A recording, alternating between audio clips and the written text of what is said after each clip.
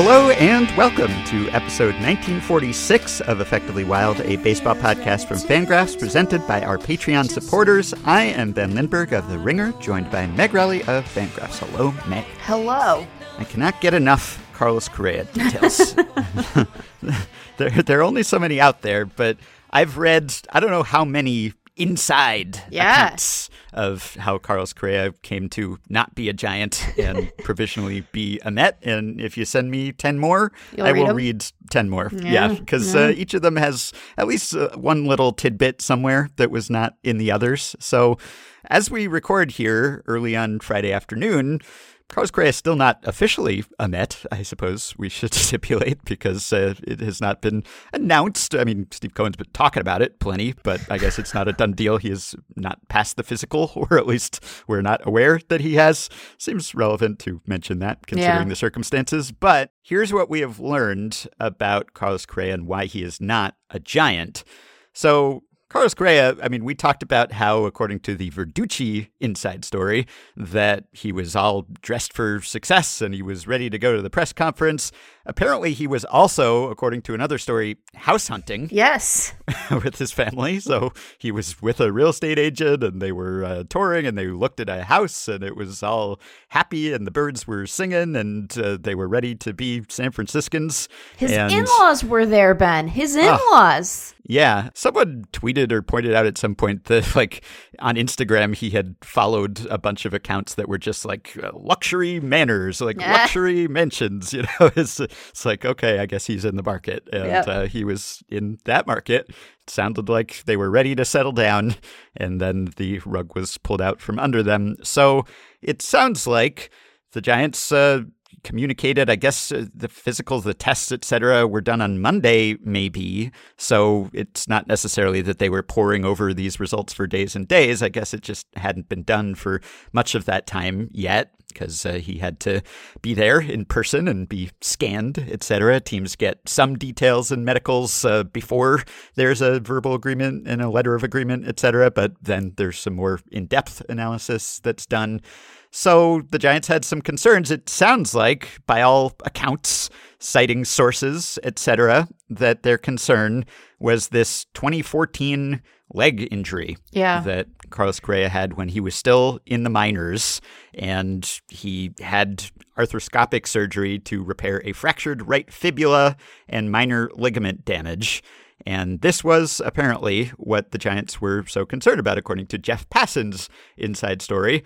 The team's fear, according to people with knowledge of their assessment, concerned the long-term stability of his leg and the potential for Correa to quickly lose the mobility that won him a Platinum Glove in 2021. So it was the lower right leg, which had been surgically repaired in 2014 after he broke his fibula on a slide during a minor league game. It was an injury Correa hadn't thought about in years. So, according to the reporting, it seemed to take him and his team by surprise that this was even an issue, because this wasn't even one of the things that had cost him time as a major league player, right? Everyone was thinking, oh, is it the back? Is it one of these other things that has hampered him?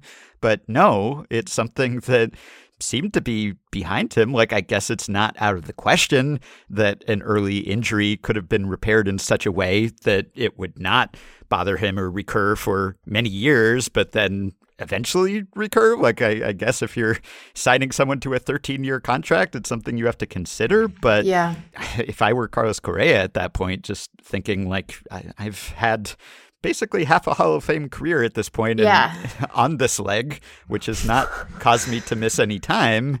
And you're telling me that you won't sign me because of this leg? Like, and you knew that I had this injury. I mean, maybe you didn't see the scans, but what are you seeing here that is so concerning? So I'm not a doctor and I can't pass judgment and pronounce whether this makes sense or not, but it's very surprising. And as we were saying, like, if you're really going to scuttle a deal of that magnitude and of that importance to your offseason, then it really better be an acute concern. And it's hard to imagine it being that acute a concern, given that it has not bothered him, or at least he's not missed time, and he's been an extremely productive player for 8 years in the big leagues at this point. Yeah, I think that there is an explanation here, sort of set of facts that would lead one to believe, like, this is an extremely conservative reaction to a minor what has seemingly been a minor concern for a player who's going to be signed to a very long-term deal. Like, there is a scenario where that's just what this is. They are like, this guy's gonna be a Giant until Meg's middle-aged, you know? And so we really want to be certain. But it feels ticky-tacky, Ben, you know? Yeah. It feels like, you know, perhaps the takeaway from this is not that the Giants didn't want Carlos Correa to be their shortstop, but that they felt a bit of trepidation at having committed so much for so long that at some point someone in the front office looked up and was like, weren't we going to do this for Judge? And then saw potentially an opportunity to bring their number down. We're not going to know more certainly than what we've had reported and then their statement, but it sure does feel like they either had buyer's remorse and decided this was their way of exiting, or they thought, well, we can probably shave a year and, you know, maybe a couple tens of millions of dollars off this deal. And isn't that worth it? What's, you know, $35 million between friends? And the answer is that Carlos Correa plays third base for the Mets now, you know? Yeah. So I don't think that I worry for them. And, you know, they're going to be fine, maybe. Who knows? If they aren't, it's a bet of their own making. But I think that free agents and their agents, they remember stuff like this, you know? And that isn't to say that they won't be able to sign a marquee free agent in the future, that they won't be able to have that free agent sign with them enthusiastically, right? Yeah, but we know that they can sign Scott Boras clients because right. they already we're going to talk about that. Yeah. But I think that it will inspire a bit of trepidation. And while the money, as we have discussed, seems to win out most of the time, you know, if you're in a tiebreak and you remember this, maybe it makes a difference the next time you want to sign someone. So I think that it can have knock-on effects, not just for what we end up making of their 2023 season, but for future, you know, free agency periods as well. So that seems bad. I mean, when a guy's in-laws are in play, you know, like it's bad enough to have the rug pulled out from under you in front of your own parents, but to have that happen in front of your in-laws and then have to be scrambling, you know, it can't feel good. They were all there, you know, and like, what if they had picked a house, you know? Like, real estate in the Bay Area is a nightmare. I mean, not that it's much better in Manhattan, but it just seems like a real disaster situation, Ben. It seems like it was calamitous. Hopefully he avoided signing, getting a deed or anything before this deal was done. Yeah. That probably would have been rash. But yes, I think he'll be able to find housing in any part of the country, whatever his contract ends up being. But yeah, and it's interesting because there's an anecdote in one of these stories about how he just basically like tackled Boras on the bed when Boras told him that the Mets were signing him now. Like, he was so excited to get that deal, which I can't imagine just like the whiplash of it. Now, I mean, granted, like, okay, $350 million one place, $315 million another place. Like, you know, I'd probably be pretty happy about either of those outcomes personally as well. But to think that you're playing shortstop for this team on the West Coast and then like a day later, nope, I'm playing third base for this other team on the East Coast. Like, it seems like he was just happy to have it resolved after just the uncertainty of whether it was going to happen and the uncertainty of last winter too. But just, it's a weird job.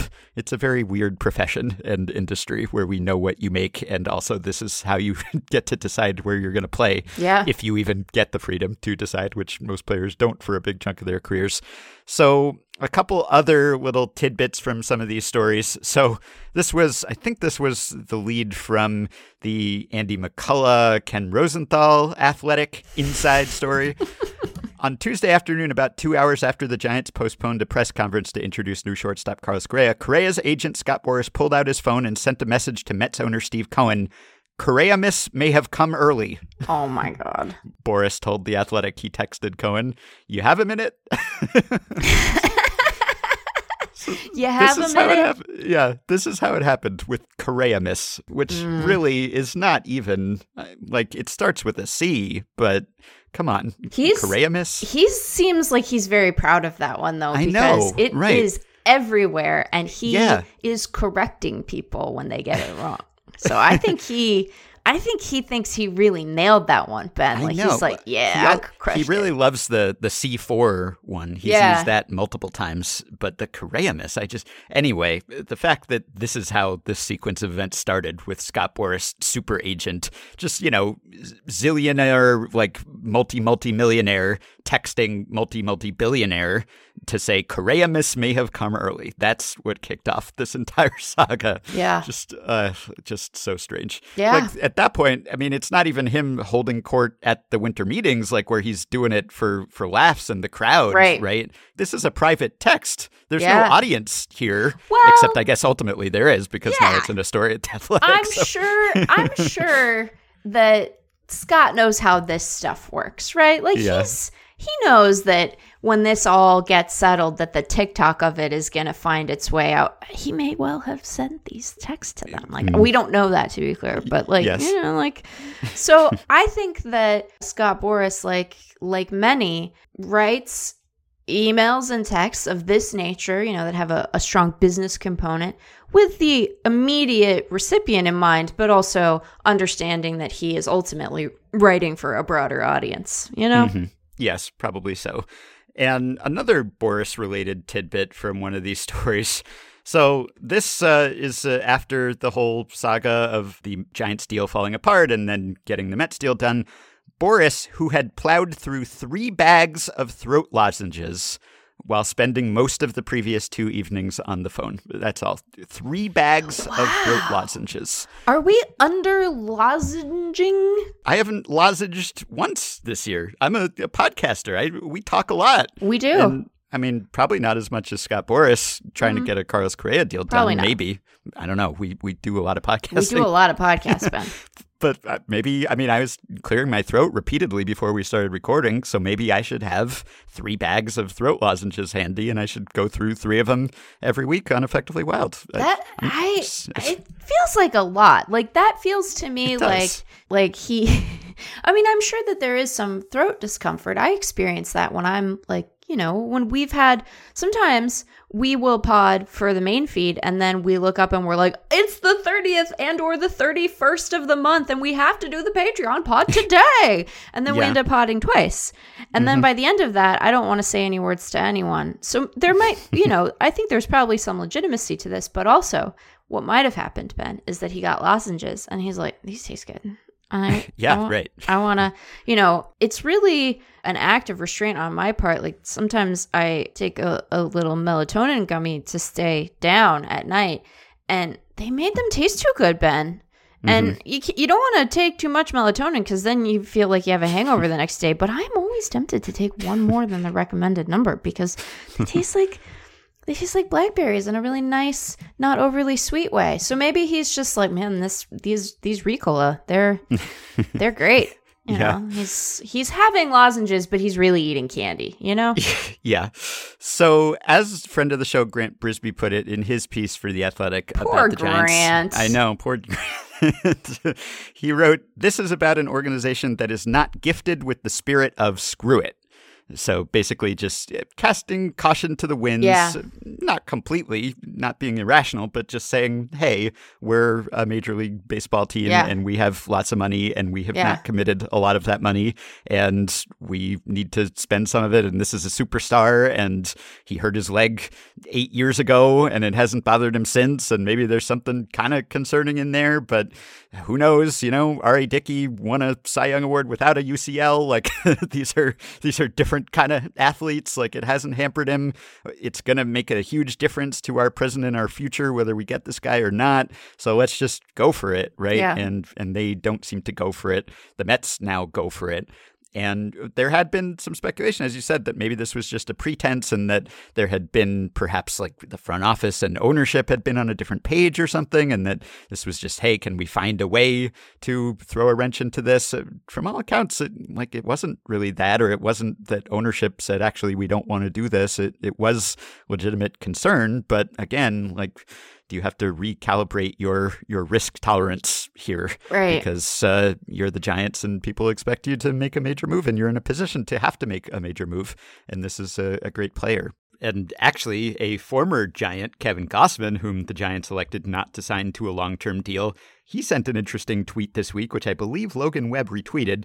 There's a fine line between dipping an Oreo for the perfect amount of time or having it break off into the milk. Sometimes in life, you gotta take risks and be able to live with the consequences. A Boris-esque metaphor, maybe, for the Giants here. Either that, or he just had some deep thoughts about dipping Oreos. So they do not get Carlos Correa. They have made some subsequent signings with the Carlos Correa cash savings, I suppose. And they have put some of them toward Michael Conforto on a 2-year, $36 million deal. Conforto is represented by Scott Boras. So, of course, they're opening themselves up to all kinds of jokes here, right? Because by signing Mitch Haniger and Michael Conforto, they are making investments in players who have missed a ton of time with many injuries and who, in Conforto's case, just didn't play this past season because of the shoulder injury, and yet they are comfortable committing to him. Now, obviously, 2 years and $36 million. Different than. Much different from 13 years and $350 million.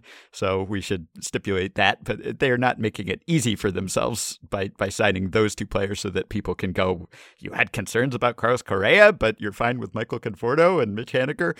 Anyway, that was one signing. And then they also signed Taylor Rogers to a 3-year, $33 million deal, which, of course, is wonderful because now he joins his twin brother. Like it's perfect. It really is. Like I'm very sorry for Giants fans who are understandably frustrated and also like miffed at the team for not explaining itself, and I know that they're limited to some extent in what they can say, but really just the shortest of statements and saying we wish Carlos the best, like it's not it's not what people want to hear. And apparently there was maybe an internal Zoom that Farhan Zaidi did with players and staff and etc. and sort of explained himself to some extent, but maybe not fully, and I guess felt maybe limited in what he could say before the Mets officially signed Correa. We'll see if more comes out or if the team says something. But I guess they're saying something by signing these guys. Anyway, what I'm saying is Giants fans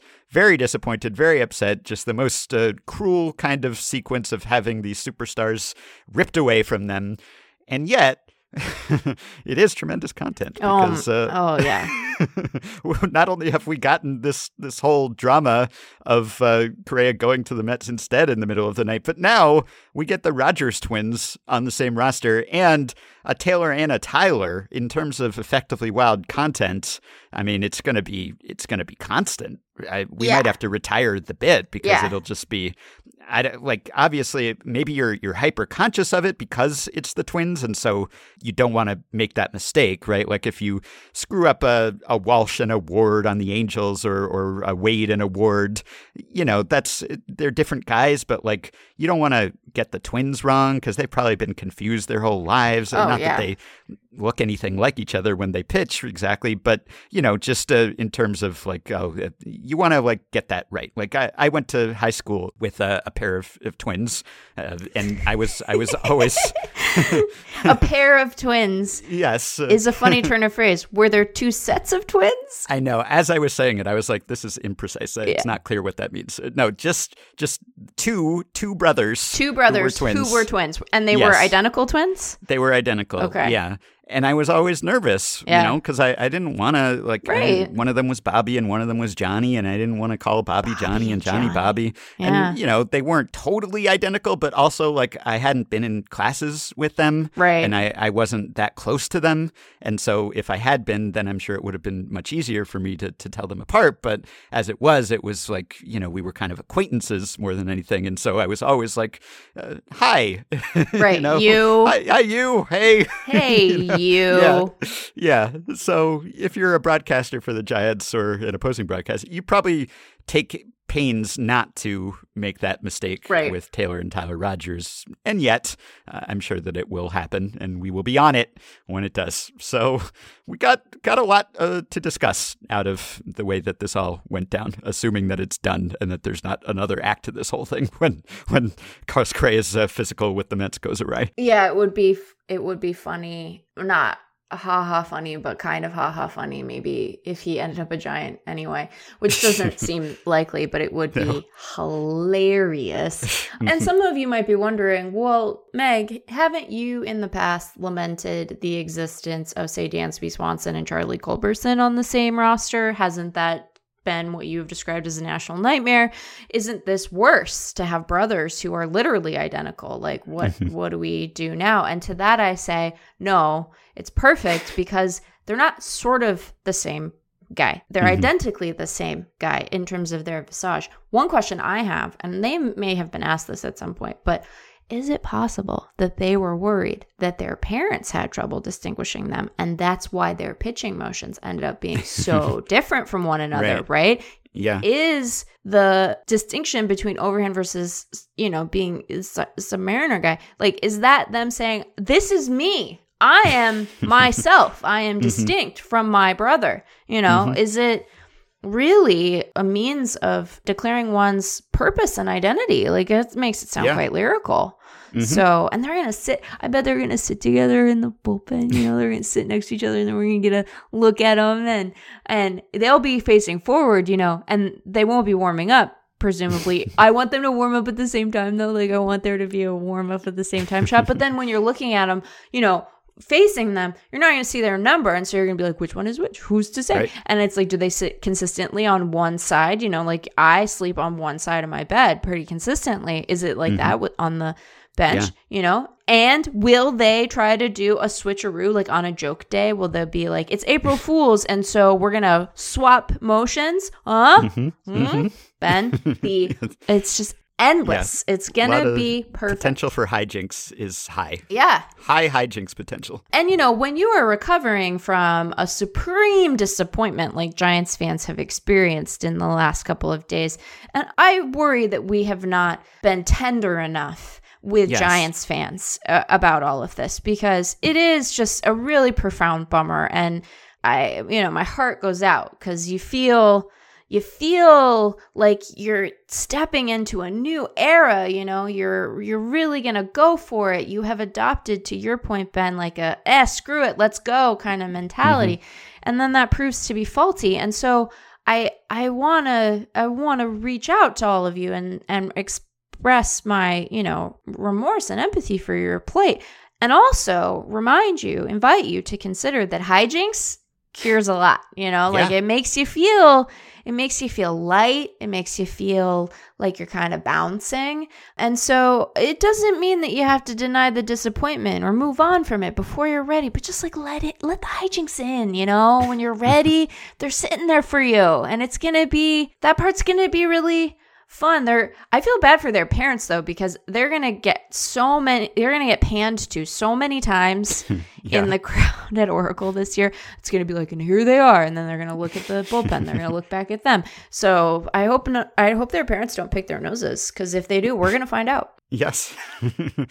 Anyway, we also wish Carlos the best, but we wish Giants fans the best. And again, there's no coming back from this in terms of, well, we didn't get Carlos, but we have Carlos Correa at home.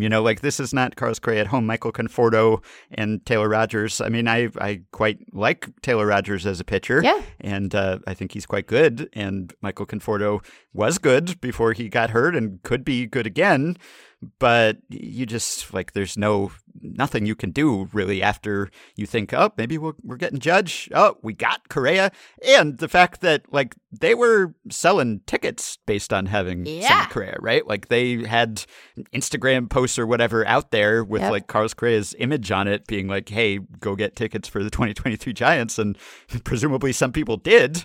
So you're out there trying to drum up hype for your team based on the signing, and then you back out of the signing based on something that from afar seems is semi-flimsy, well, people are going to be pissed about that. Yep. And even if you sign Taylor Rogers and Michael Conforto and whoever else they might add between now and opening day, it's not going to be enough, obviously. And really, there's no way to come back from that other than signing some other equivalent superstar, which you can't do at this point. Or, well, we'll get Ohtani next year instead. Okay, that might make up for it, but that can't happen yet.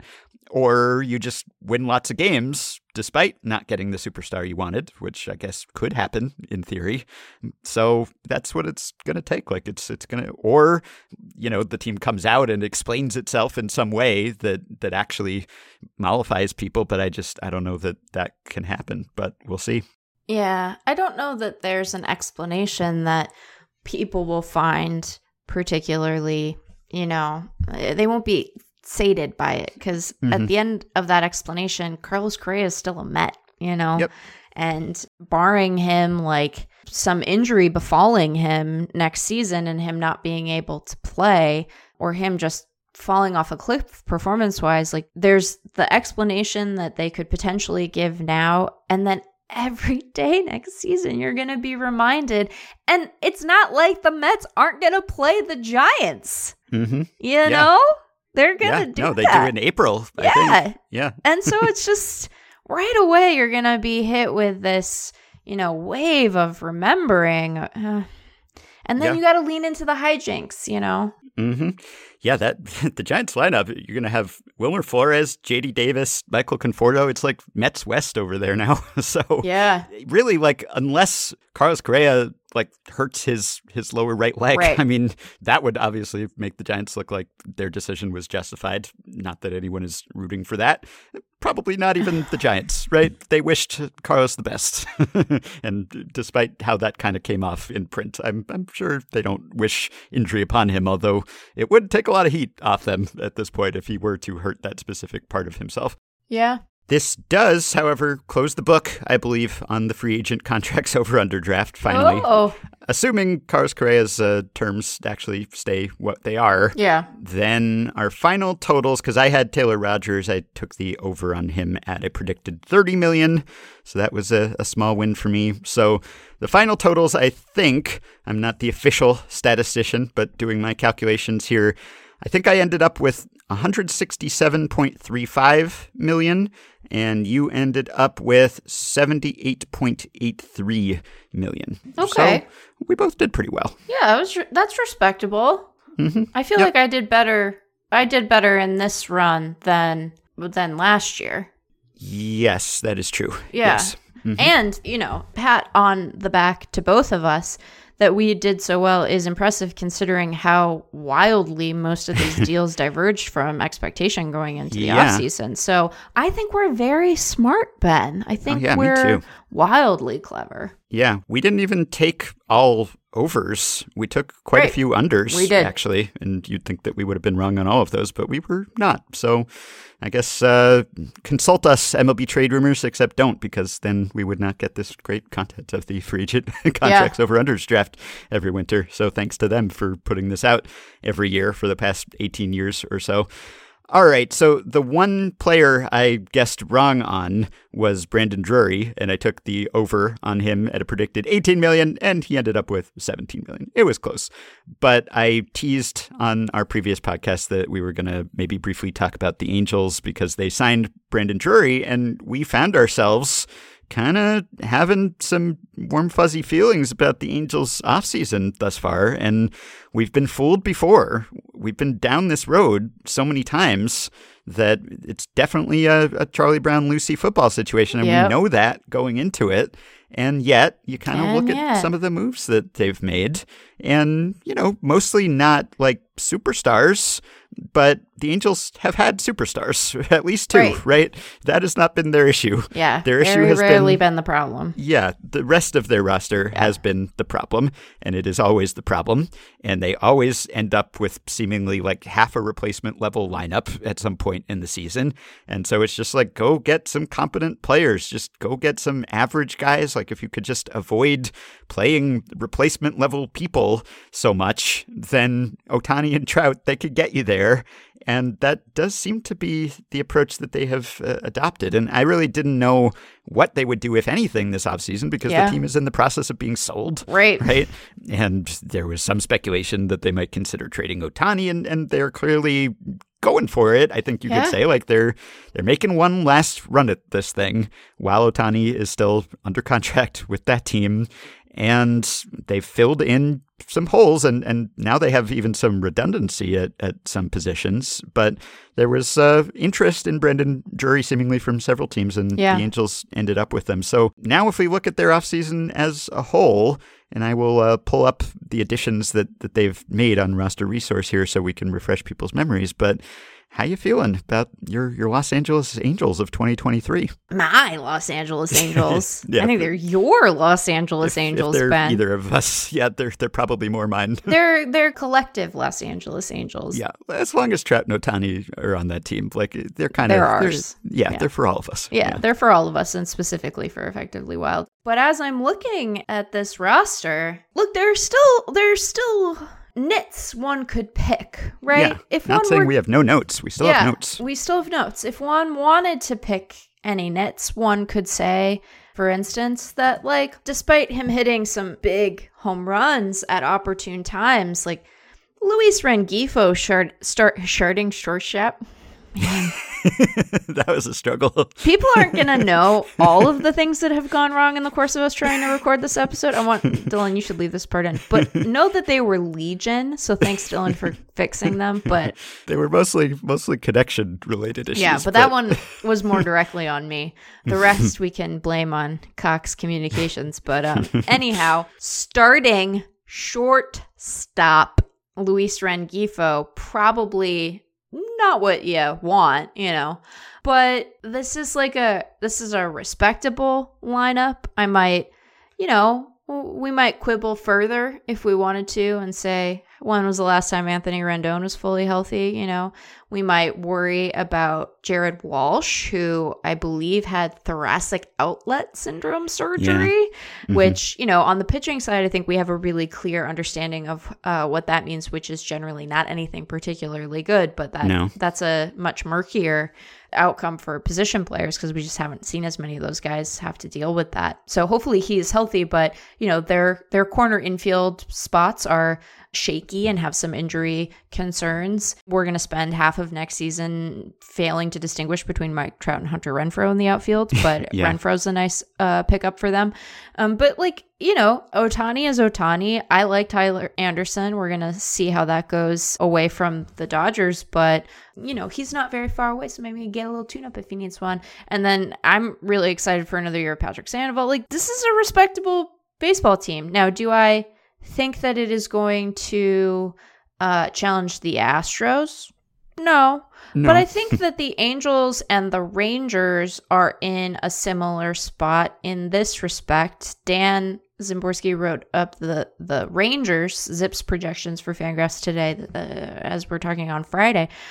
And he noted that they are, they're likely to be a bother more to the Mariners than they are to the Astros, but I think both the Rangers and the Angels are going to be a real bother to the Mariners, right? We came into this offseason thinking that the hierarchy in that division was, the Astros, a pretty meaningful gap, and then Seattle, and then LA and Texas in some order. And I think that they're all kind of mooshed together. And, one can argue that if the upside moves that the Angels have made and that the Rangers have made, and yes, I am looking at Jacob deGrom as an upside move, which is wild to say. Like, I think that the competition is going to be pretty thick amongst those three because, all LA needs, and this has been such a tall order for them for so long in a couple of different directions, but all they really need is for their stars to be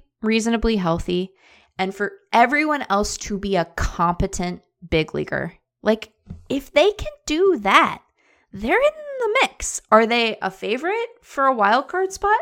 No, but not a lot has to happen if they can satisfy the health and competence threshold for them to be competitive all season. So I think that particularly when you sort of adjust their moves in light of the fact that their front office probably had, I would imagine, pretty profound limitations in what they were allowed to do given the sale. Like, I think they did pretty well for themselves this offseason. Like, a resurgent Mariner fan in me is like, uh-oh. You know, I'm looking at Texas, I'm looking at LA, and I'm going, uh-oh. So, right. That's pretty good. Yeah, no, it is. And right, to get Gio Urshela, to get Renfroe, and really, when you see what Andrew Benintendi got as a free agent, for instance, like, is he better than Hunter Renfroe? Not clearly, I don't think, right? And the Angels got Renfroe for not a huge amount. I mean, they traded a few guys to the Brewers for Renfroe, but it seemed to be more that the Brewers didn't really need him. Like, he's a competent player. Right. And yeah, like, can you count on Rendon at third? I don't know, but the Angels aren't really completely counting on him, right? Because they got Urshela and they got Drury and they got Jake Lamb too. I mean, like, if Rendon is healthy and good, great, then that would give the Angels a third star. But if not, well, maybe he plays first if Walsh can't, or right. I don't know, you just give him time off. I mean, you can't really DH him because the Angels have a pretty good DH. But other than that, you're not depending on him as much as they have been. And then, yeah, maybe one of those guys could play some shortstop if the Rengifo thing doesn't work out. And even he's projected to be pretty decent, like an average-ish player. I think every member of the Angels starting lineup now is projected to be an average or better hitter.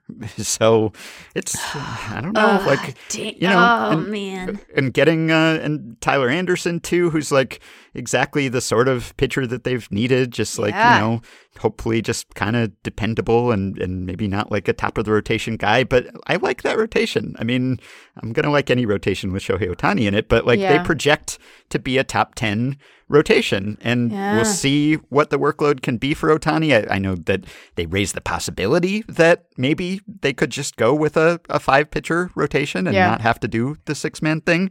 So we'll see. But I mean, to have Ohtani at the top, who I'm really excited to see what Ohtani does as a pitcher this coming year, because, man, I mean, we talked about this before, but you could make a legitimate case that he was deserving Cy Young winner already, and he added pitches and got better as the season went on. So if he's healthy and built up arm strength wise with the repertoire he has now, watch out. It's going to be fun. So Ohtani, Sandoval, who's very good also, Tyler Anderson.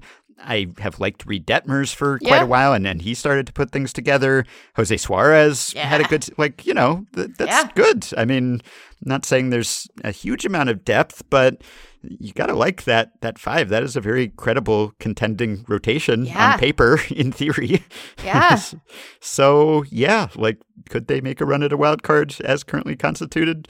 I don't see why not, but we've been burned before. So yeah, I mean, but we have spent much of this week lightly terrorizing Giants fans. And so I will in turn lightly terrorize Mariners fans, which is, wouldn't it be the most Mariners thing ever been? The most Mariners thing. You just finally made it back to the postseason. You made it out of the wild card round. You played a home playoff game. No one can say that your postseason drought isn't broken. It is over. The rains have come.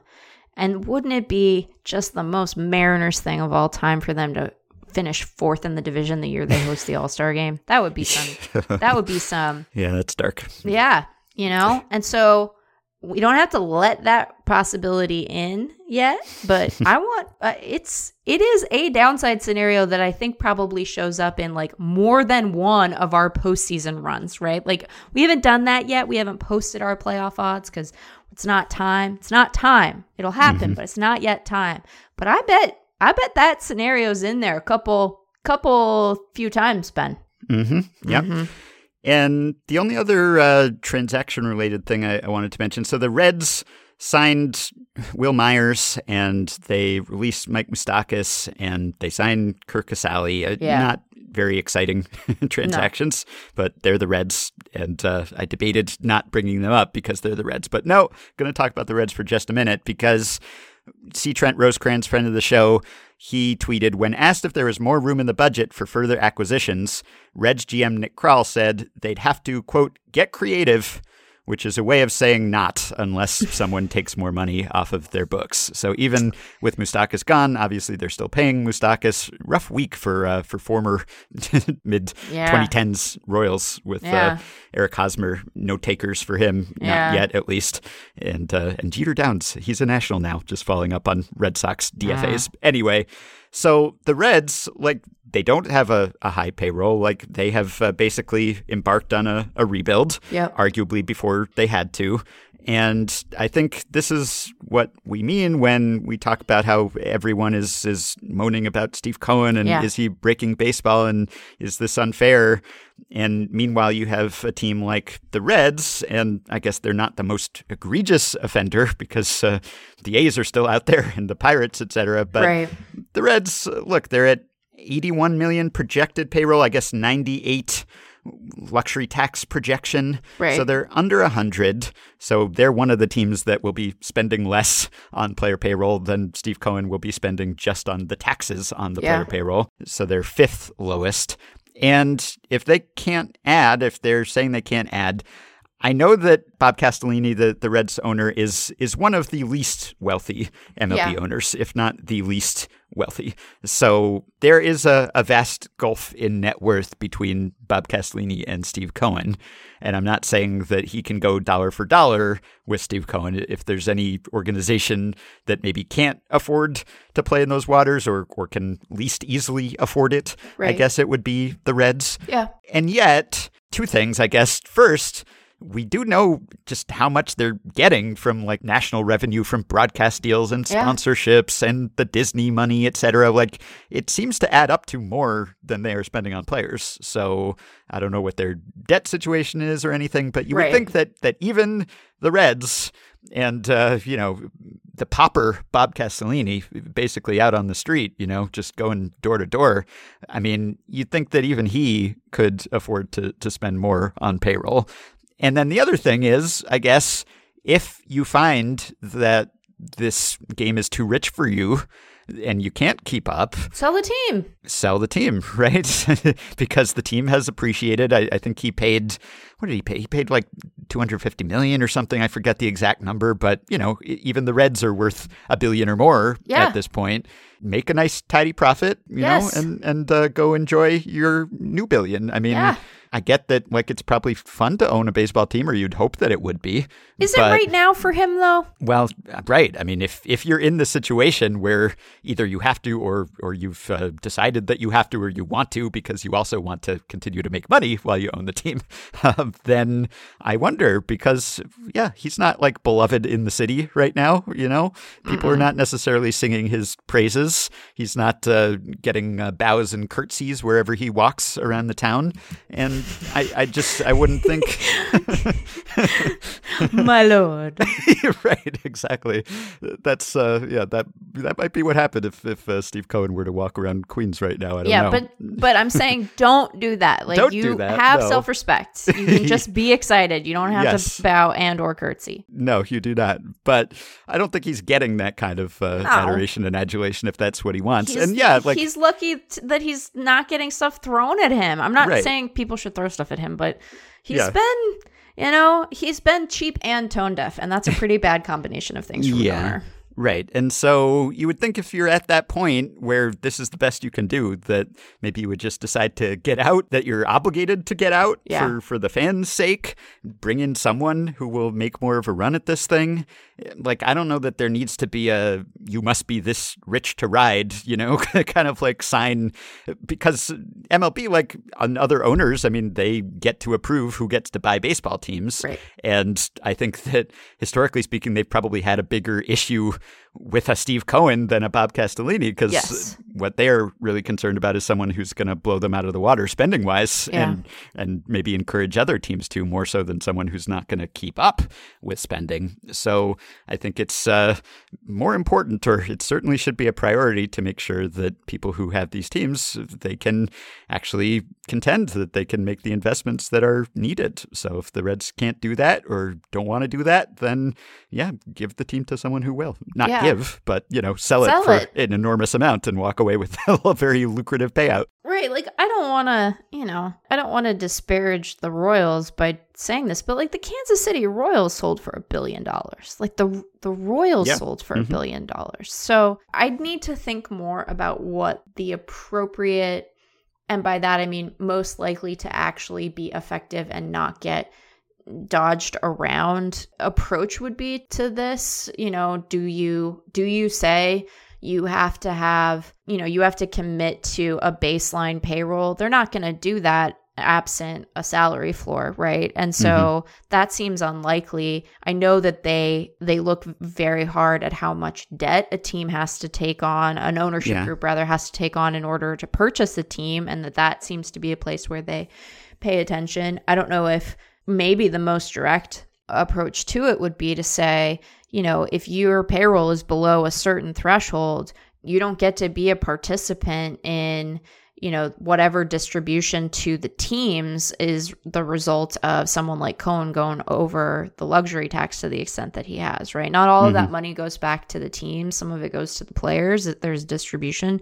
but, maybe that's the mechanism. But yeah, this to me feels like a much greater threat to competitive balance, growing the game, the enjoyment of the game than someone like Cohen, because, yes, if you are willing to invest a lot of money into your big league roster and that facilitates you rostering really good players, you're going to be, a force within the league. But part of why we are seeing the number of 100-win teams that we are, some of that is them being really good, but some of that is them facing off against teams that are really, really bad, And so if what we're interested in is raising the competitive level of baseball generally, one way to do it is to further entrench the gains that ownership has enjoyed over the last couple of decades in terms of their distribution of revenue. But I think a more effective way, and certainly one that is to the more direct benefit of fans and players rather than owners, is to really look hard at these underperforming clubs and try to figure out some combination of carrots and sticks that forces them to put a competitive product on the field. And I worry that we just keep moving further away from that, whether it's the way that the playoffs are structured now, the continued fixation on, teams that are able to spend. It was somewhat telling to me in the piece that Evan Drellich put out this week on owners reacting to Cohen that, a lot of them seem to be flirting with collusion to keep salaries low. And one of the guys who seems to be at least on record kind of like, yeah, fine, whatever, is Steinbrenner, right? Who isn't spending to Cohen's level, but seems to want to leave the door open in case he changes his mind and does right. in a later offseason, perhaps to try to, sign Ohtani, for instance. So I think that, by addressing the teams on the lower end of the payroll spectrum, we do end up curbing the potential runaway success of big spending teams by having them have to face off against a more competitive opponent. And it has the benefit of fans of those teams getting to watch more compelling baseball. So that seems like a bigger win to me. But yeah, it's like if you really truly can't afford to own a team and put a respectable product on the field, then sell it. Like, you'll get $1 billion. You're going to get $1 billion, And I know that some of that's going to get taxed, but not all of it, buddy. Yeah, it's, man, you just made me think, like, if anything could rekindle my long dormant Yankees fandom. Oh my God, you would be insufferable. And I don't know if I can take it, Ben, because I think Mets fans are going to be kind of insufferable, and that's fine. They've earned it by having to weather the Wilpon era. But if they are going to Mets and then you're going to Yankees, I don't know, man, that's going to be a rough time for me. Yeah, no, my fandom has been dormant for more than a decade now, and I can't imagine anything that could bring it back except Ohtani in pinstripes. We should specify Yankees pinstripes because, as you pointed out, there are other teams with pinstripes. But if he were playing in my backyard, and I got to go see him and cover him, and look, I mean, my love for Ohtani is so deep that I have watched a lot of Angels baseball over the past few years. Yeah, that's the sacrifice that I make for him. And so if he were actually on a good team that played where I live and that I used to root for. Boy, I don't know. I'm not sure that there is still like an ember glowing somewhere deep down inside me that could be blown on and rekindled. But if anything could do it, it would be Shohei Ohtani. Anyway, that's something to think about. So, all right, we talked about the Reds. Are you happy, Reds fans? I don't know. You're probably not because careful what you wish for. We talked about the Reds, but not in a way that was like very exciting. And maybe it was cathartic for you to hear us express these thoughts that perhaps Reds fans are also feeling. We speak for the people. Yeah, we're people of the public, and we know what people are saying out there. All right. It is interesting that, you were just saying like Mets fans being insufferable. I've seen some Mets fans, and it's maybe not even just Mets fans, but saying like basically that the Mets are, it's bad for baseball and they're buying a championship and everything. But I think also it leads to like a crisis of identity almost of like, who are we? Like we're not the Wilpon Mets anymore. Okay, that's good. We don't want to be Lowell Mets, but we've been Lowell Mets for so long. And now we're the team that outspends everyone. We're the Yankees, basically. Are we the baddies? Like, I think it causes a kind of reckoning, which we've seen with some other teams, I guess, like when the Red Sox go from the long-suffering Red Sox who are cursed to winning World Series left and right. How do you define yourself then? Obviously, you're happy to win World Series, but then it's like, this is, my identity is different. Or when the Cubs go from lovable losers to winning a World Series, it's like, well, we're completely different from what we've been for decades and decades now.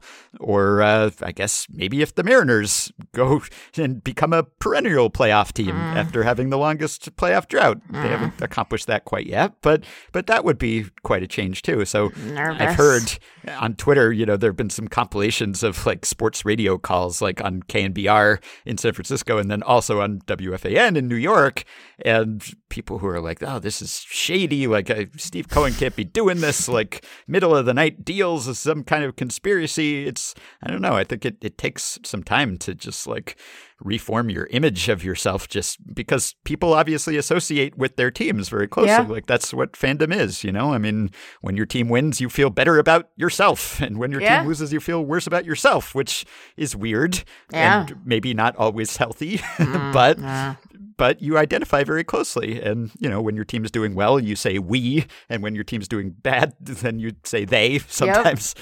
But, when your team goes from like, oh, we're the ones that we're always behind the Yankees and we spend less than the Yankees and we don't operate like a big market team. And obviously it differs. I mean, in the mid 80s, the Mets were kind of the kings of New York, and then these things fluctuate and go back and forth. But it's been a while since that. And so I think it takes some time to adjust to, hey, this is what my team is now. What does that say about me?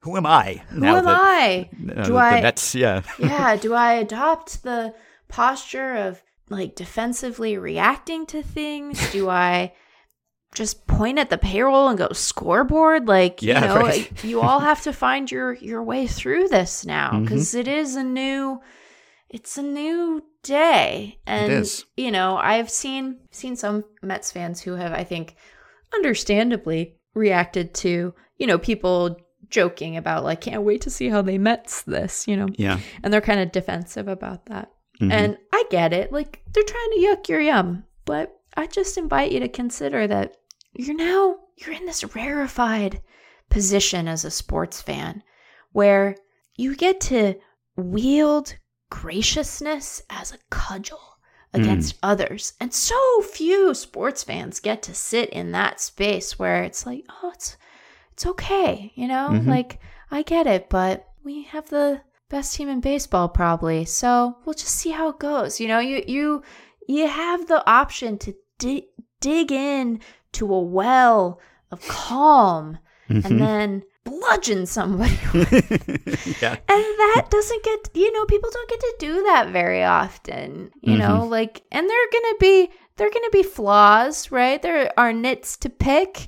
And, I think that if you look at a fan base like, say, the Astros, you can see how the the behavior of the team in some seasons around scandal means that you're not able to sort of occupy that space in the same way. So you should enjoy it while you can, because it can prove fleeting for any number of ways. I don't mean to say that the Mets are about to go do some baseball crimes, but like stuff happens, right? So yeah, if that is appealing to you, you can sit in that space. It's like putting on a warm blanket, having a cup of coffee. So yeah. I just received an unsolicited message from John Chenier, official scorekeeper of Effectively Wild. He says he has seen enough. I have officially won the offseason signings Congratulations. draft. Thank you. It wasn't official until he said so. Right. I didn't want to make it seem like, I'm claiming victory before it's official. It's official, though, even though Carlos Correa's contract is not yet. Yeah. All right. I think that's right. So we're going to end with a stat blast and pass blast, but there is some other news that we should acknowledge here, and it is Trevor Bauer related news. Yeah. So on Thursday, Trevor Bauer had his suspension reduced and was reinstated effective immediately. This was a result of a neutral arbitrator making this decision. And we should, first of all, explain what exactly the suspension was and what the terms were. So originally, the suspension that MLB imposed was 324 games. And now that has been reduced from 324 to 194 games. And so the fact that he has been reinstated immediately suggests that they are counting some time served while he was waiting to be suspended, while he was on administrative leave, that period where every 2 weeks or month or whatever it was, they would kind of kick the can down the road. Right. He's getting credit for that time. So originally he was going to be suspended for the remainder of the 2022 season and then all of next season and the beginning of the following season.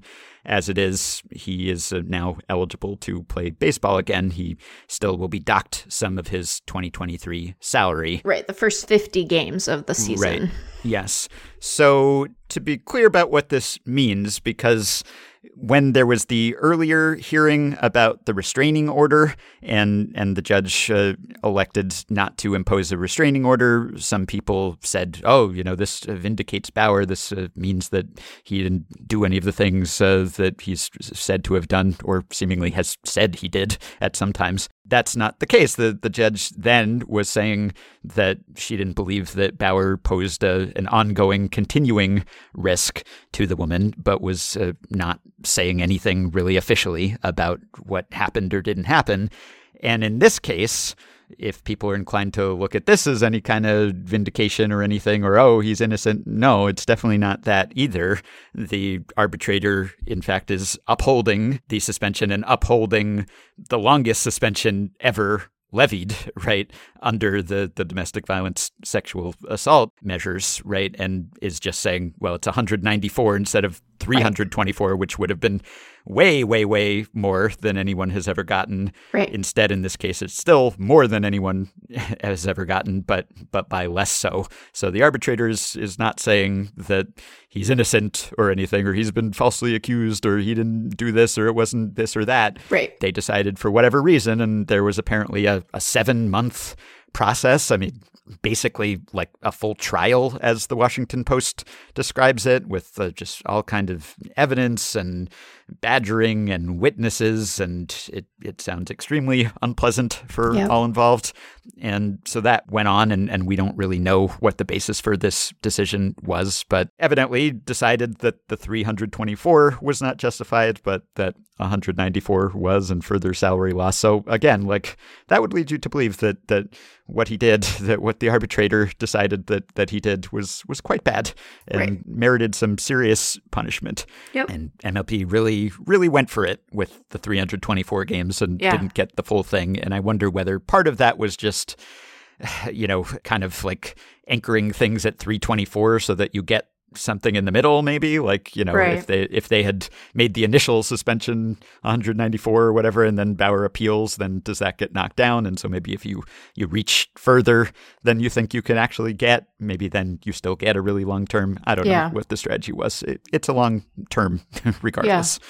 So the upshot is that he now can play baseball again in MLB. Whether he will is a far different matter, and we are still waiting to hear, maybe somewhat surprisingly still waiting to hear what the Dodgers will do. Yeah. So the reduction is not surprising to me for the reasons you stated. I think that there are a lot of things about how we, not you and I, but how sort of punishment is meted out in these circumstances that is icky. And one of them is because it is reliant on precedent.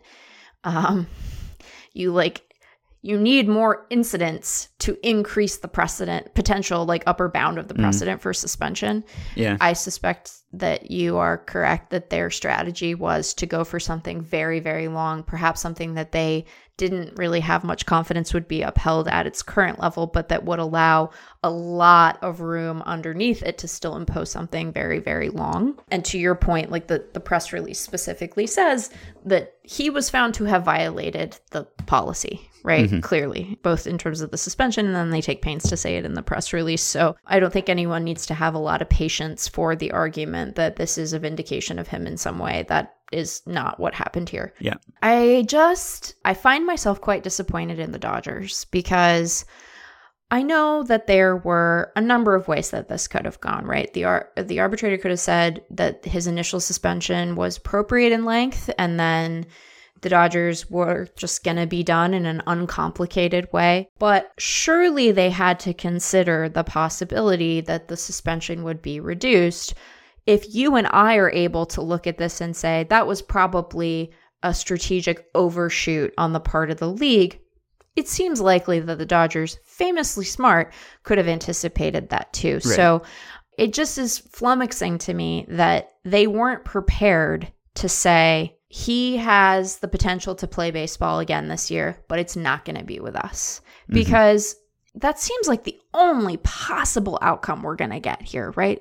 If he suits up for the Dodgers this season, I mean, if he suits up for anyone this season, but if he suits up for the Dodgers this season, it will be a black mark on the organization in a pretty profound way. And so unless they are going to reinstate him, what are we waiting for? Just cut the guy. Be done, right? Say, look, we made a mistake here. We didn't anticipate that the repercussions of his personality would be this violent, but this guy is clearly bad news. We understand the damage that it has done to our fan base. We appreciate the pain that it causes. We're done. We are keen to move on and reform our practices when it comes to signing players who have red flags off the field so that we don't put our fans or our organization in a position like this again. How was it just not ready to go? I wonder that too. Yeah, because they put out the very briefest of statements, right? That was just oh, we just heard about this too, right? Basically. And it sounds like they maybe did not anticipate that the decision would come down this year, that they thought it would be early next year instead. But again, this has been dragging on for several months at this point, and there are only so many possible outcomes, right? So there had been some reporting elsewhere that maybe Bauer and his uncertain status for 2023 was playing into the Dodgers' relative lack of activity this offseason because they weren't sure whether they would have to pay him or not. Again, it seems like they could probably afford to do things whether they're paying him or not, but that may have played into their decision making as pertains to spending. But yeah, I don't understand really, I guess, how you don't have kind of, all right, here's one statement if this is the decision, and here's another statement if that's the decision, and we'll just choose when we hear what it is. Because, look, I don't know if there's some kind of procedural complication here. I don't know. I mean, as far as I know, there's not. I think initially, when there was frustration about his lack of immediate suspension and everything, there are certain things that have to happen behind the scenes and certain protections that players have and collectively bargained procedures and everything. So that sometimes that stuff takes time, but this has taken time. And yeah, it's hard to imagine him pitching for the Dodgers. I never want to underestimate teams in their willingness to employ people who have huge strikes against them just based on the fact that they're good at a sport or they're already under contract or whatever it is. But I can't imagine that with everything that has come out about Bauer that they would still, even the state of their pitching staff and the uncertainties there that we've discussed, I don't want to say inconceivable because I can conceive of it, but it's hard to imagine that they would do that. And so if you're not going to do that, then why waste time? What is there even to discuss or think about or talk about? So I guess they have until January 6th, right, to make that decision. Correct. But yeah, I don't know why you would necessarily need all that time. I mean, maybe people are on vacation. It's right before Christmas. Who knows? Sure. But it seems like you should have some kind of contingency in place for when this decision comes down. Here's what we will do and here's what we will say. So once he is released by the Dodgers, if and when he is, then of course the question will be, well, is there one of the other 29 teams that will say we will employ Trevor Bauer for league minimum or whatever? Even that, again, look, we've seen plenty of players who had domestic violence stuff, sexual assault stuff, whatever it was, some suspension, who have come back and been employed. But even if it's hard to say this is worse than that. Yeah.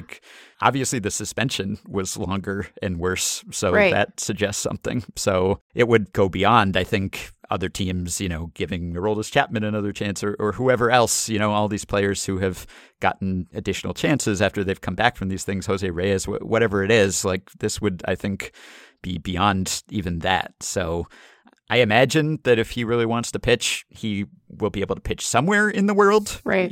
Because players who have basically been drummed out of MLB have signed elsewhere. Roberto Osuna is still pitching. Addison Russell is still playing. You can go overseas and find leagues to play in that maybe care a little less about this stuff or just prioritize getting a good player, and Bauer presumably better at baseball than Roberto Osuna or Addison Russell, and some team will. This isn't the point, but Addison Russell has looked like garbage in Lido this year. Yeah, I mean, it makes it easier, obviously, for a team to say, oh, no, we're going to cut this guy when he's been bad, right? So Bauer has not been bad, and so some team probably somewhere will bite and will say, yeah, we'll do it. He served his time or whatever, and also he's a good pitcher, or at least he was before this long layoff. But I don't know. The condemnation would be so loud and so sweeping and so enduring if an MLB team were to do that even purely from is this worth it to us, putting aside any moral, ethical considerations just in terms of the PR blowback and everything, I can't see that making sense. I also just think, compounding that, why would you, let's say you decided you didn't care about any of that, right? I'm not even going to, tag a team with it because it feels ungenerous, right? But let's imagine you're a team and you're like, I don't care about that part. I don't know why you would have any confidence that the guy you just signed isn't going to continue to be a problem for you. And I don't even mean that in terms of trying to place some sort of icky bet on whether or not he reoffends. I mean, this guy can't shut up. Yeah. Even when he should for his own benefit, right? So why would you possibly think that once the initial shock of it kind of blows over, that you're done? Because he's going to say something else, right? He's going to be a prick about something else because that's who he is. So what, you're not going to be done, right? You're not going to be done with him and him causing headaches for your organization. He causes headaches. He can't seem to resist that temptation. So I think the easiest way to avoid that, and the easiest way to not, I think, profoundly offend your fan base, is to just not sign him, right? And every day that passes between now and January 6th, the Dodgers are doing a version of that. So just cut him.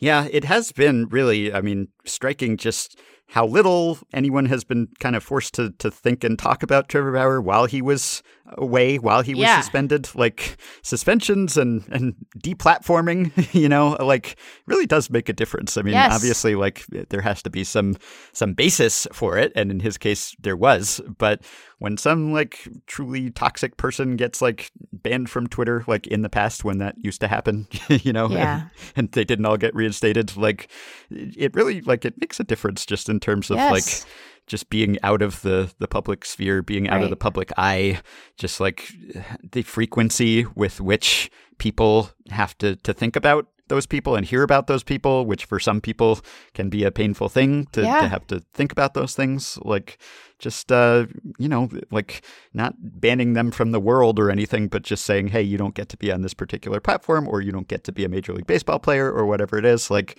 really does make a difference in terms of visibility and sort of salience. So it was like when this news came down, it was like, oh, this guy's back. Guy again. Yeah. Because the thing you really want to think about right before, in the midst of the holiday season, is Trevor Bauer. Yeah. All right. So that's that. And maybe we can do the Pass Blast before the Stat Blast today because we actually have a guest Stat Blaster. So start with the Pass Blast. And this is from 1946 and from Jacob Pomrenke, Sabres Director of Editorial Content and Chair of the Black Sox Scandal Research Committee. And he writes, 1946, the spectrum of defense. The concept of a defensive spectrum was popularized by Bill James in the 1980s, but the idea that some fielding positions are easier or harder for a player to play has been debated for as long as baseball has been around. In 1946, sports writer Grantland Rice conducted a straw poll of active players to see which position they felt was the least challenging for a defender. Their answers, which appeared in the Sporting News on May 2nd, 1946, may seem a little unusual. Quote, the argument broke into a rash concerning the easiest position to play on a baseball team. After Snuffy Sternweiss of the Yankees had played third base for 3 or 4 days, I asked him how he liked the job. Great, he said, but do I still get paid on the 1st and 15th for playing third? We soon lined up the viewpoints of all the earnest athletes we could corral. In the consensus that followed, the catching assignment was rated the toughest by an extensive margin. Catching 100 ball games a year is harder work than playing any other position for 300 games.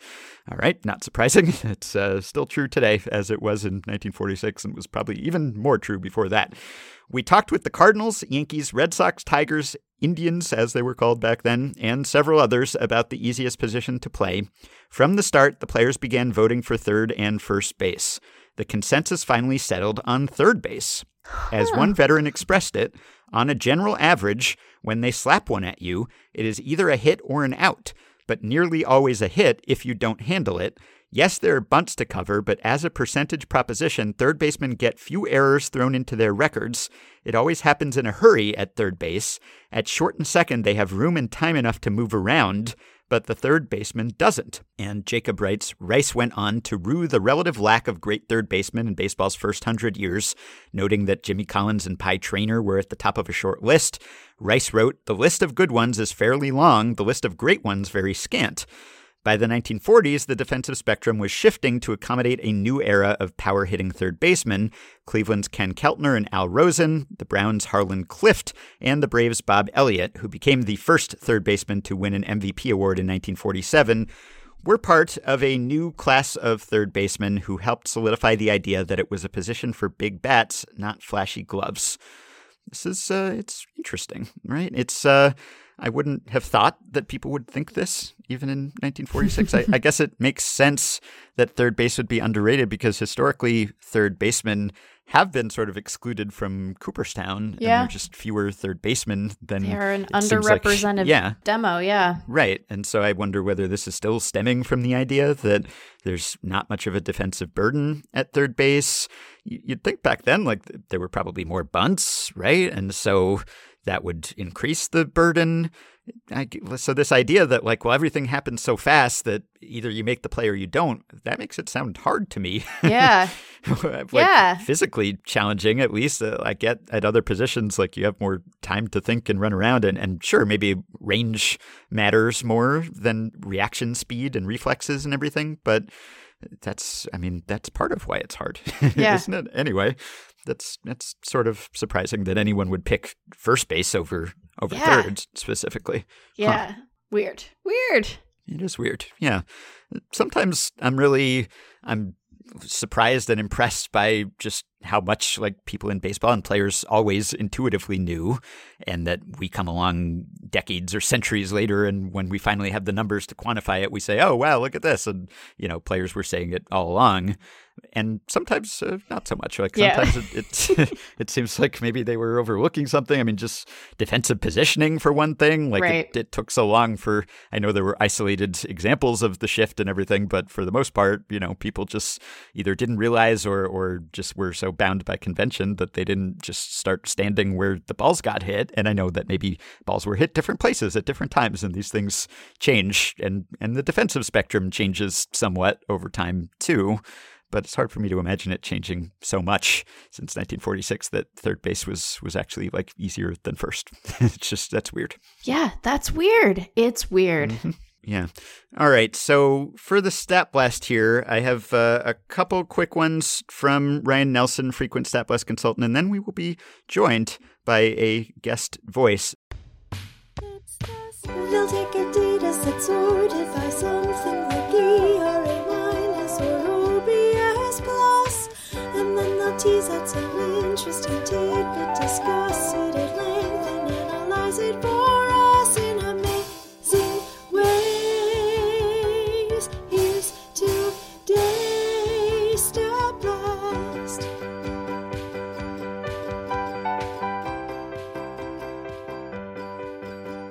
So the first one here, this is simple. This is from Sean, who writes, this seems like a question that would have been asked before, but I can't recall it coming up, nor did I find it anywhere on the wiki. Thanks for looking. I always appreciate when people check the Effectively Wild wiki before sending in a question.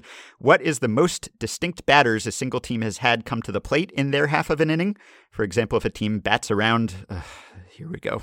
That would be 9. I don't want to get into it. I'm just reading what Sean said. That's all. Bomb you detonated. I should have skipped that sentence. If the leadoff hitter from that inning is pinch hit for, this would become 10. I'd imagine this has happened before, but has it gone to 11 or 12? So he's saying like distinct batters, not even just like different people, I guess, coming to the plate. Not even just the number of lineup spots that came up, but different people. Right. So Ryan looked this up. I thought we might have talked about this. I don't know. But he looked it up. He found the answer is 12, which has happened 5 times. So Cleveland in 2018, September 28th, top of the 7th, they had 14 plate appearances, 3 pinch runners, all 12 batted. Detroit, August 8th, 2001, top of the 9th, 17 plate appearances. The second batter was pinch run for, and the 11th and 12th batters were pinch hitters. San Francisco, July 15th, 1997, top of the 7th, 19 plate appearances.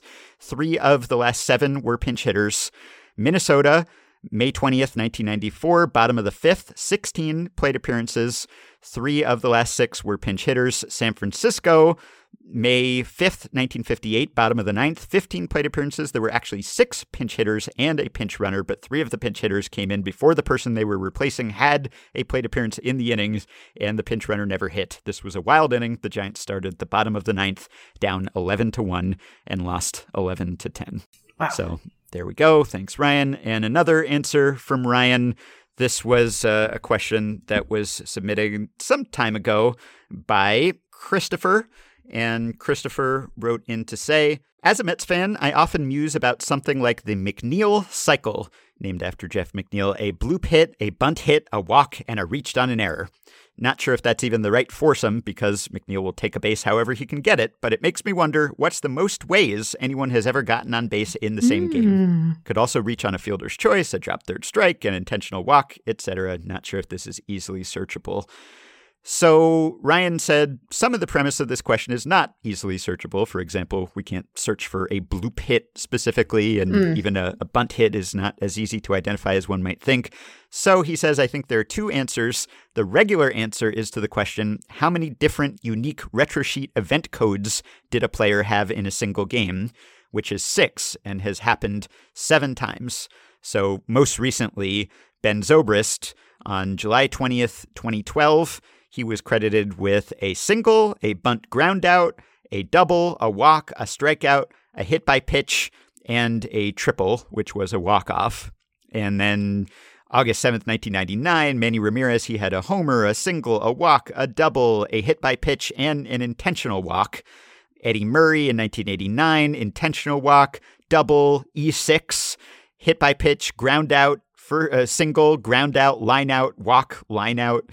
Stan Musial, 1957, double, hit by pitch, homer, walk, intentional walk, E3. I'll put this all in a document for anyone who wants to see the full list. But Ryan writes that the maybe better answer is if we group all hit types into just hit, in which case it emphasizes other ways of getting on base. So by this metric, the record is 5, which has happened 14 times, most recently by Chris Bryant on August 29th, 2016. No one has gotten to 5 without a hit, although a theoretical maximum would be 6 if you had an error, a walk, an intentional walk, a hit by pitch, interference, and fielder's choice.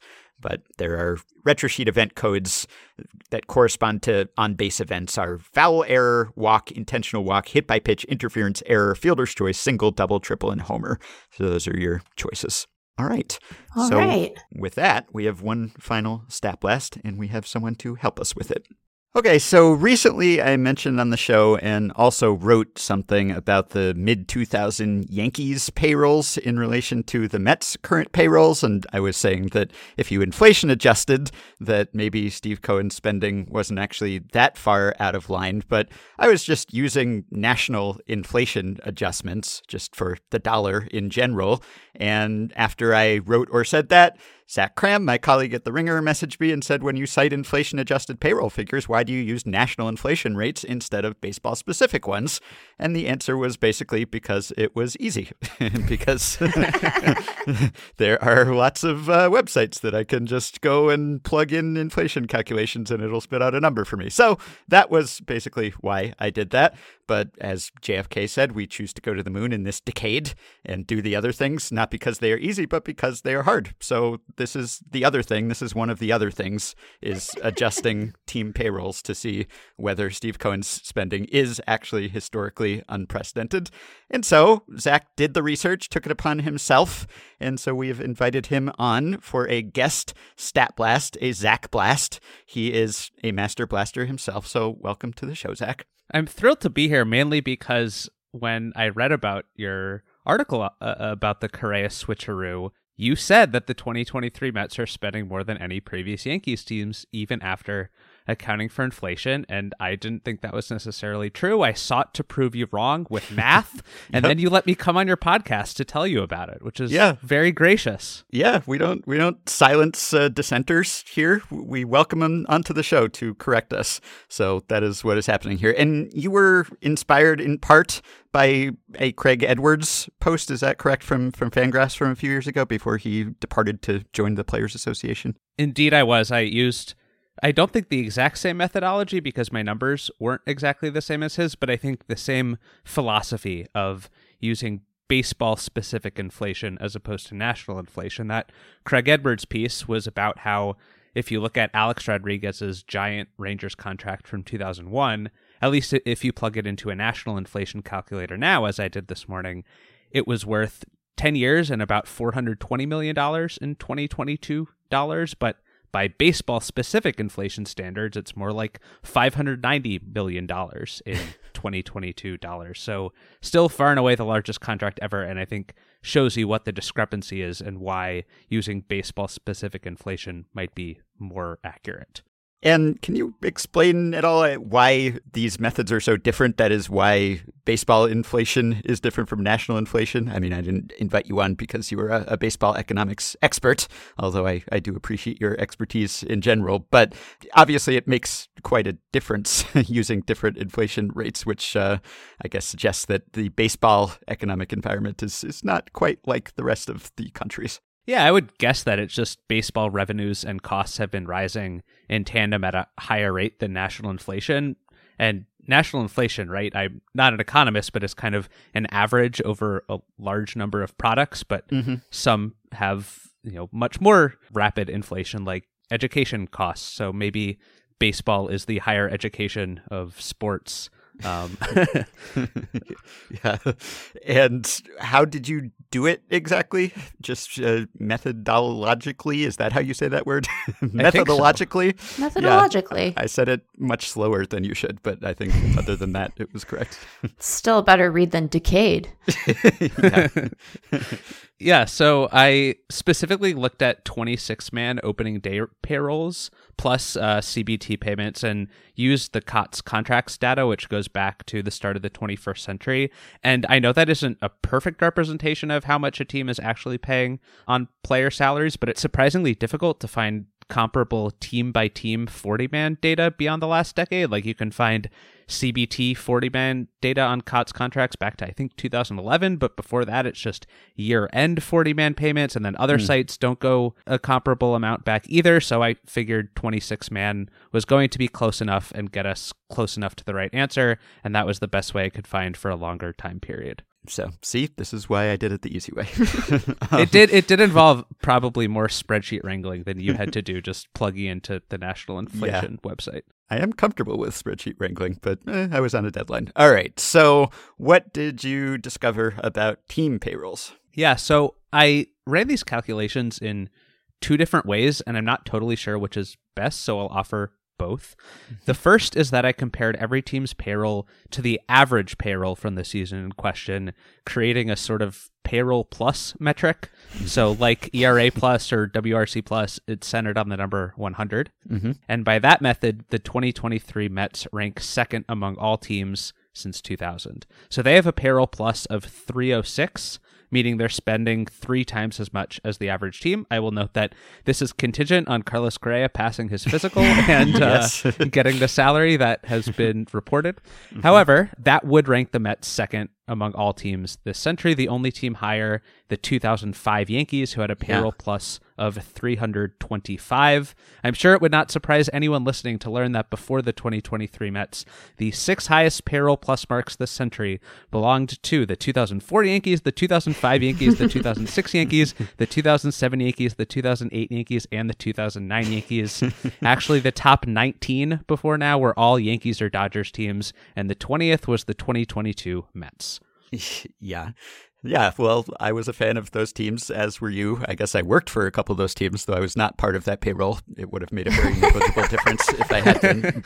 But that was not shocking to me. That's the team that I had singled out when I talked about it, the 2005 Yankees, because they were just so far above everyone else at the time. The actual number is a lot lower than the current Mets number. What was it? In 2005 dollars, it was like just over 200 or something like that? $208 million for the 26-man opening day payroll plus a $34 million CBT amount. Right. Yeah. So I guess the CBT, I mean, it was different then, different tiers, different penalties, et cetera. So I guess they were probably not as far over it as Cohen is going to be. And maybe also the penalties weren't as steep. But yeah, if you do that adjustment, even if you just do the lazy way that I did, they're kind of close to where the Mets are currently.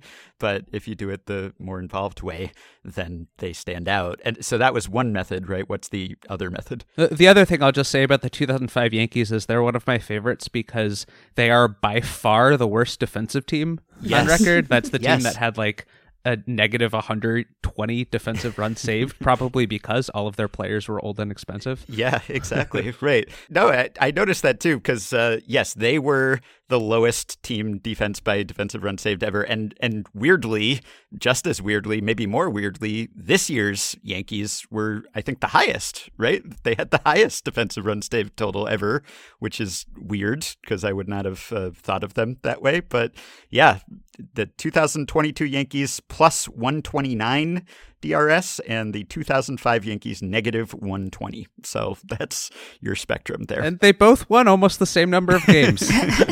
Yep. Multiple ways to win. All right.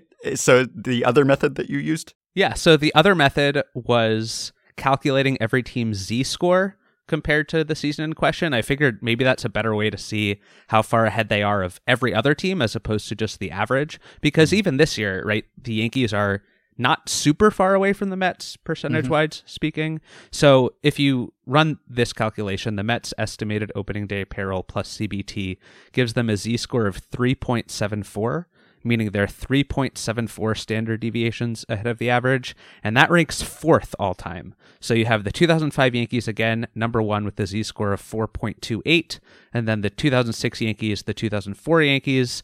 Those mid-2000s Yankees teams were really on a whole nother level, even by Yankees standards, and then you have the Mets in 4th place. And you also looked at the lower spending side of things, right? Yeah. So on the other end of the leaderboard, all the way at the bottom, at least for this year, you find the Oakland Athletics. Last year, Oakland had a payroll plus of 32. So 32 was the 8th lowest mark of the 21st century. Incidentally, the Orioles were 1 spot below them with the 7th lowest mark of the 21st century. But Baltimore has spent a smidge this winter, and Oakland has not. So now the 2023 A's currently have a payroll plus mark of 31, which means their spending is a not-so-nice 69% below average. The worst of the century belongs to the 2006 Marlins. They had a grand total of $15 million spent on their entire opening day roster. Gosh. That led to a payroll plus of 19 and was the year, if I remember correctly, that they actually contended into September, which won Joe Girardi the Manager of the Year award, but still led to his firing, which is one of my favorite little transactions in recent baseball history. Yeah. It's like they were close to like charging people to play for them. Like if they could have figured out a way to do it, they would have done that. Yeah, those Marlins actually have the lowest payroll period, even if you don't adjust for inflation of the entire century. So even if you go earlier in the 2000s, the 2006 Marlins still had a lower gross outlay than any other team. But I think maybe the most interesting takeaway here is that while the current Mets are in the top 5, if you look at how far away they are Z-score wise, they still have a ways to go to reach those 2005 Yankees. So to get a Z-score of 4.28 this year, the Mets would need to spend just north of $600 million on their whole roster. So I don't know if Steve Cohen can actually figure out a way to get $100 million more on this roster. I guess it would be more like $60 million, and the rest would be made up by the remaining like CBT that would add. But if there are $60 million to spend here, I believe Steve can do it and match the 2005 Yankees, even adjusting for baseball inflation. I believe in Steve too. Yeah. Huh. Wow. Okay. Well, thank you for doing this. And I think it is illustrative or illustrative or however you say that. I'm questioning all of my pronunciations today. I'm sorry. I didn't mean to give you a complex, Ben. But the fact that in some sense things have stagnated since 20 or so years ago, the fact that A-Rod's contract is still such an outlier, which I did mention on the pod the other day, that if you adjust for these things, just no one compares to A-Rod, even if you do the lazy national inflation adjustment. So the fact that those kind of contracts were handed out then and that the Yankees were spending then, it's partly a product of the fact that that was still the senior Steinbrenner days.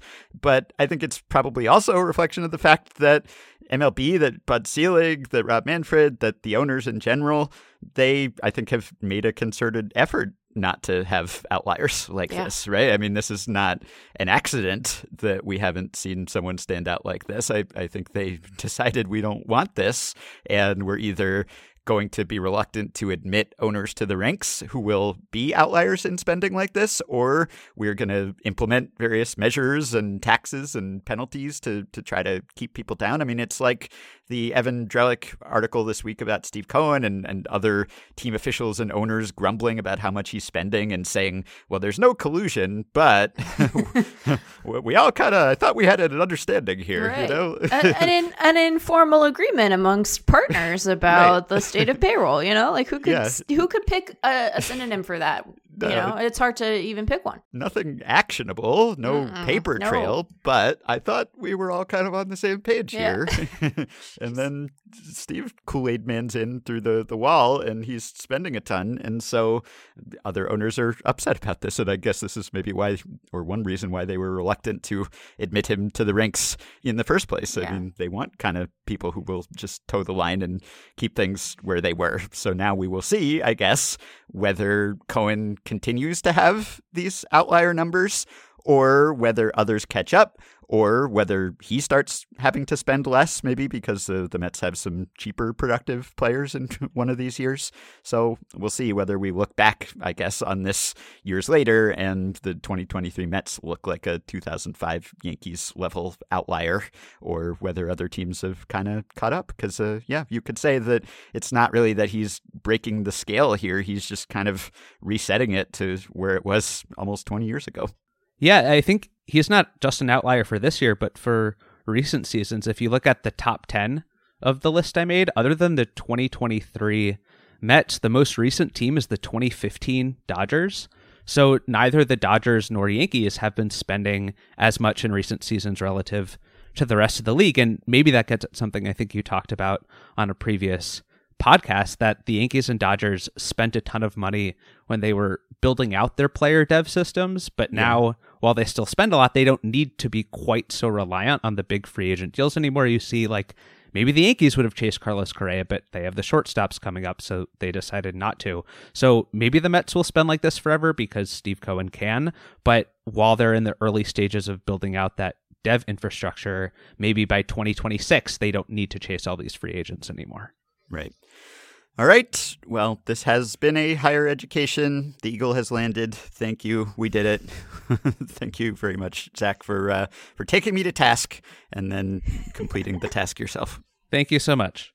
All right, that will do it. By the way, I wish we had the data. It might exist somewhere in some form, perhaps, or maybe not. But I wonder if we could do Zach's payroll plus metric for earlier eras of baseball, where you had even more variability in results and some teams that were just terrible for decades and some teams that were dominant for decades. Maybe the disparity wouldn't be as large because, of course, that was pre-free agency. But if you included the cost that it took to sign players and amateur talent, I'd be very curious to know, the Yankees versus the Browns in the first half of the 20th century. What was the gap there? The Yankees and Connie Mack's Philadelphia A's when they were fire selling. Some teams that could barely make payroll would probably be a pretty extreme differential then too, though maybe limited just by the fact that players didn't make nearly as much money back then. Also, I wanted to correct myself. I mentioned on an earlier episode that I didn't know if Carlos Correa had played third base professionally, because I was looking at his baseball reference page and it didn't have him with any third base innings in the majors or the minors. But as a couple people pointed out, he did, of course, play third base in the WBC alongside shortstop Francisco Lindor. So yes, he has. And in fact, with the same shortstop. I also meant to mention when we were talking about Ohtani earlier that Michael Baumann sent me a Christmas card and he addressed it to the Ohtani family,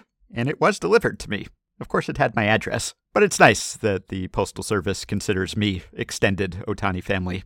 Lastly, after we finished recording, there was a pretty fun trade. It seems that we cannot post an episode before some interesting transaction happens, but the Blue Jays traded for Dalton Varsho from the Diamondbacks. And the Diamondbacks got Gabriel Moreno and Lourdes Gurriel Jr. This is a really fun trade. You have Moreno, who is one of the maybe 5 best prospects in baseball. And you have Varsho, who is one of the most fun and interesting players in baseball, a combination catcher/outfielder who is not just passable at both positions, but is one of the best defensive outfielders in baseball, which is incredible that he could play both of those positions and that he could play outfield so well. And this is just one of those satisfying trades where each team is trading from a strength to address a weakness or less of a strength. So the Blue Jays had too many catchers and the Diamondbacks had too many outfielders, and it was pretty apparent that each team was going to trade from that strength at some point, and people had even speculated that maybe they matched up. And what do you know? Sometimes it just really makes sense. So the Blue Jays have just overhauled their outfield defense. It's going to be really quite a defensive unit out there because George Springer can move over to a corner,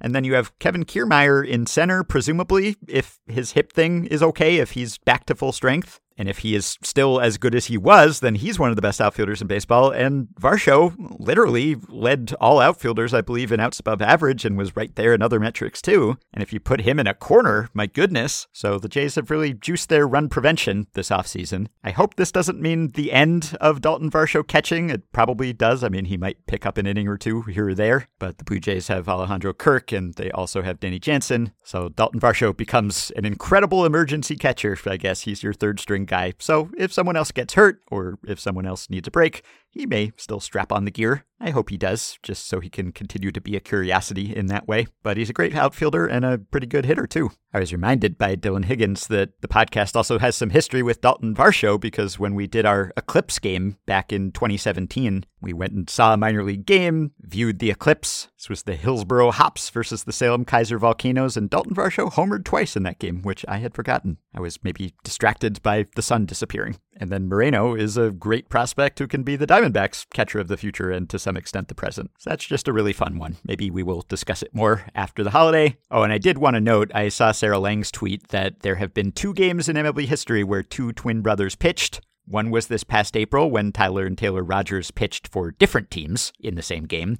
And the other was July 31st, 1956, when Effectively Wild legend Johnny O'Brien and his brother Eddie pitched for the same team, the Pirates. So Taylor and Tyler not only up Effectively Wild's alley because of their names, but also because they are following in the footsteps of the O'Brien brothers, and they can become the second set of twins to pitch for the same team in the same game, and I guess the first to pitch in the same game multiple times. We will be recording on a regular schedule next week. Neither snow nor rain nor heat nor gloom of night can keep us from our appointed podcasting rounds. We're going to do the minor league free agent draft next week, and what I would like to do, which we have also done before, is at the end of the year, we will sometimes devote an episode or two to talking about things that we did not discuss during the past year. We try to find at least one story about each team that was unsung, at least by us, maybe was undercovered by the national media. It could be a fun fact, it could be an interesting individual season, it could be some great off-the-field story. Whatever it is, something that you thought was interesting about a team or the team you follow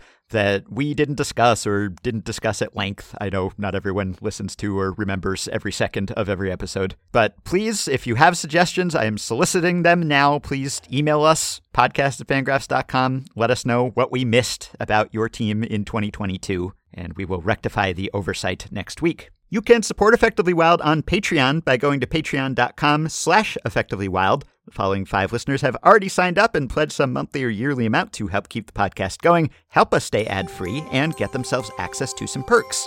James Molderig, Anthony Campisi, David Egbobo, Michael Zadra, and Dylan Heinzen. Thanks to all of you. Patreon perks include access to the Effectively Wild Discord group exclusively for patrons, as well as access to monthly bonus episodes. You know, we have 14 of those in the can. You sign up right now at that tier, you get 14 more episodes of Ben and Meg, because I know there are not enough already. You can also get deals on ad-free Fangraphs memberships and discounts on merch and access to playoff live streams and more. If you're looking to spend some Christmas money or give someone a last-minute gift, consider a Patreon membership to Effectively Wild. As I noted, you can contact me and Meg via email at podcast@fangraphs.com. You can join our Facebook group at facebook.com/groups/effectivelywild. You can rate, review, and subscribe to Effectively Wild on iTunes and Spotify and other podcast platforms. You can follow Effectively Wild on Twitter at EWPod, and you can find the Effectively Wild subreddit at r/effectivelywild. Thanks to Dylan Higgins for his editing and production assistance. We probably will not record again until Tuesday, but if you miss me in the meantime, I should be on a new episode of Rob Neyer's Sabercast on Monday, so you can catch me there. If you're celebrating Hanukkah or Christmas or Koreamas for that matter, we hope you have happy ones. If you're just enjoying some time off, hopefully, then we hope you do enjoy it. One way or another, have a wonderful weekend, and we will be back to talk to you next week. Baseball stops for Christmas like no other game will do. But if I had one Christmas wish, I'd wish baseball would start soon. And if I had one Christmas gift, I'd give baseball to all of you.